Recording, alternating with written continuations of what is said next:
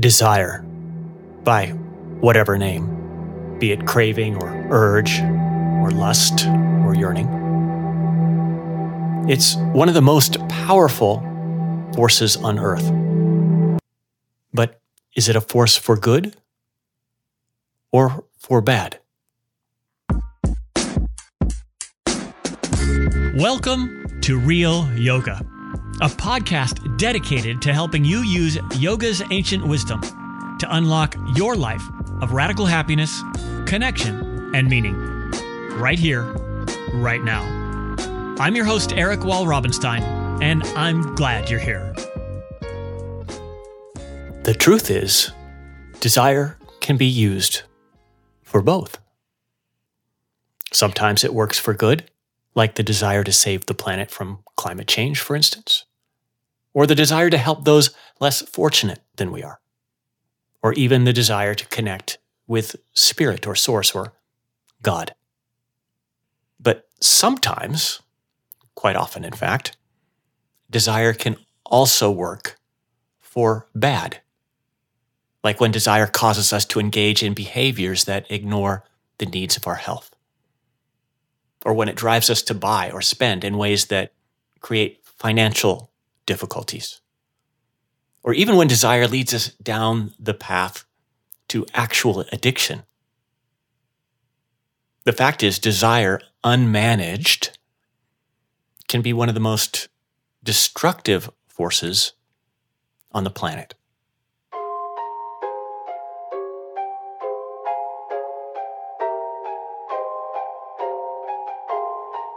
But here's the strange thing. As important of a role that desire plays in our lives, and in fact in our world, you'd think we'd sit up and pay attention and really get a handle on exactly what desire is, on where it gets its power, and how to harness it for good. But the truth is, that's something that very few of us have actually done. And that's why this month inside the Bright Life Yoga Collective, we're exploring desire in all its forms. So this week, we're kicking things off with what desire is and how it gets its power. And today I want to start with exactly what desire is.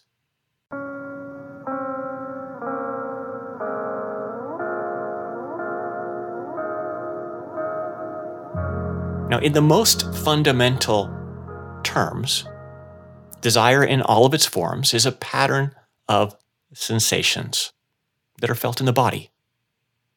And that's true for the mildest impulses, all the way up to the most severe of cravings or urges.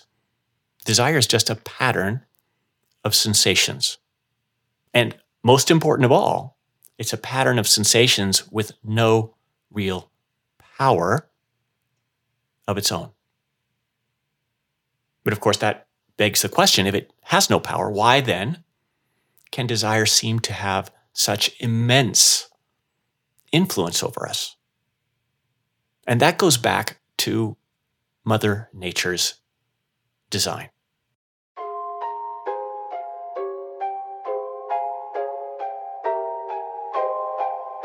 You see, while it's not commonly talked about, from the very beginning, Mother Nature realized that if she wanted the human race to survive, she'd have to be able to get us to do certain things.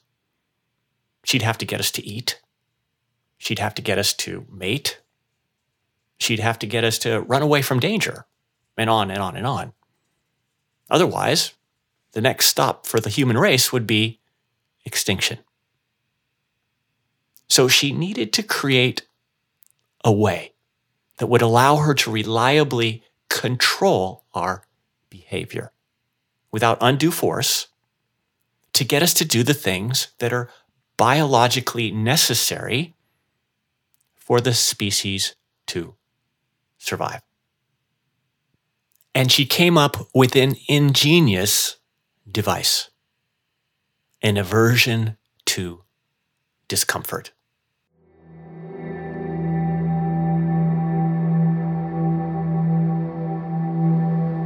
You see, Mother Nature, in her infinite wisdom, has baked into each one of us a deep and powerful aversion to discomfort.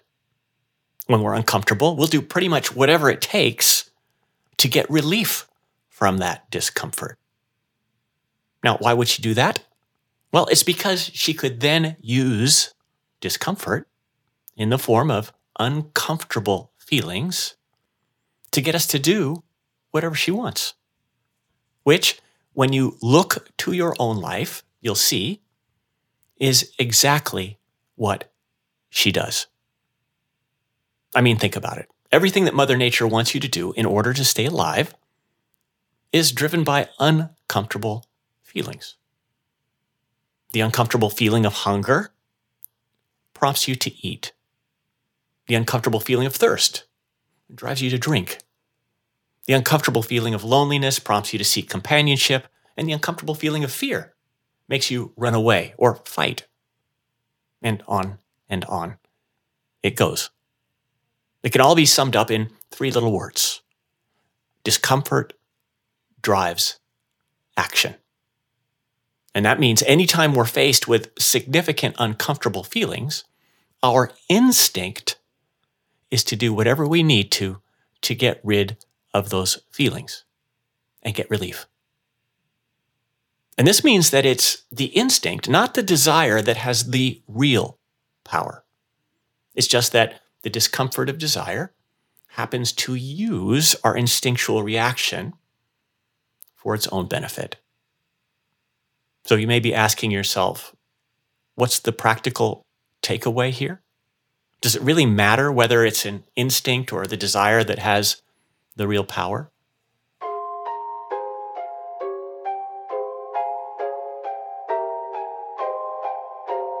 Well, in short, it does matter.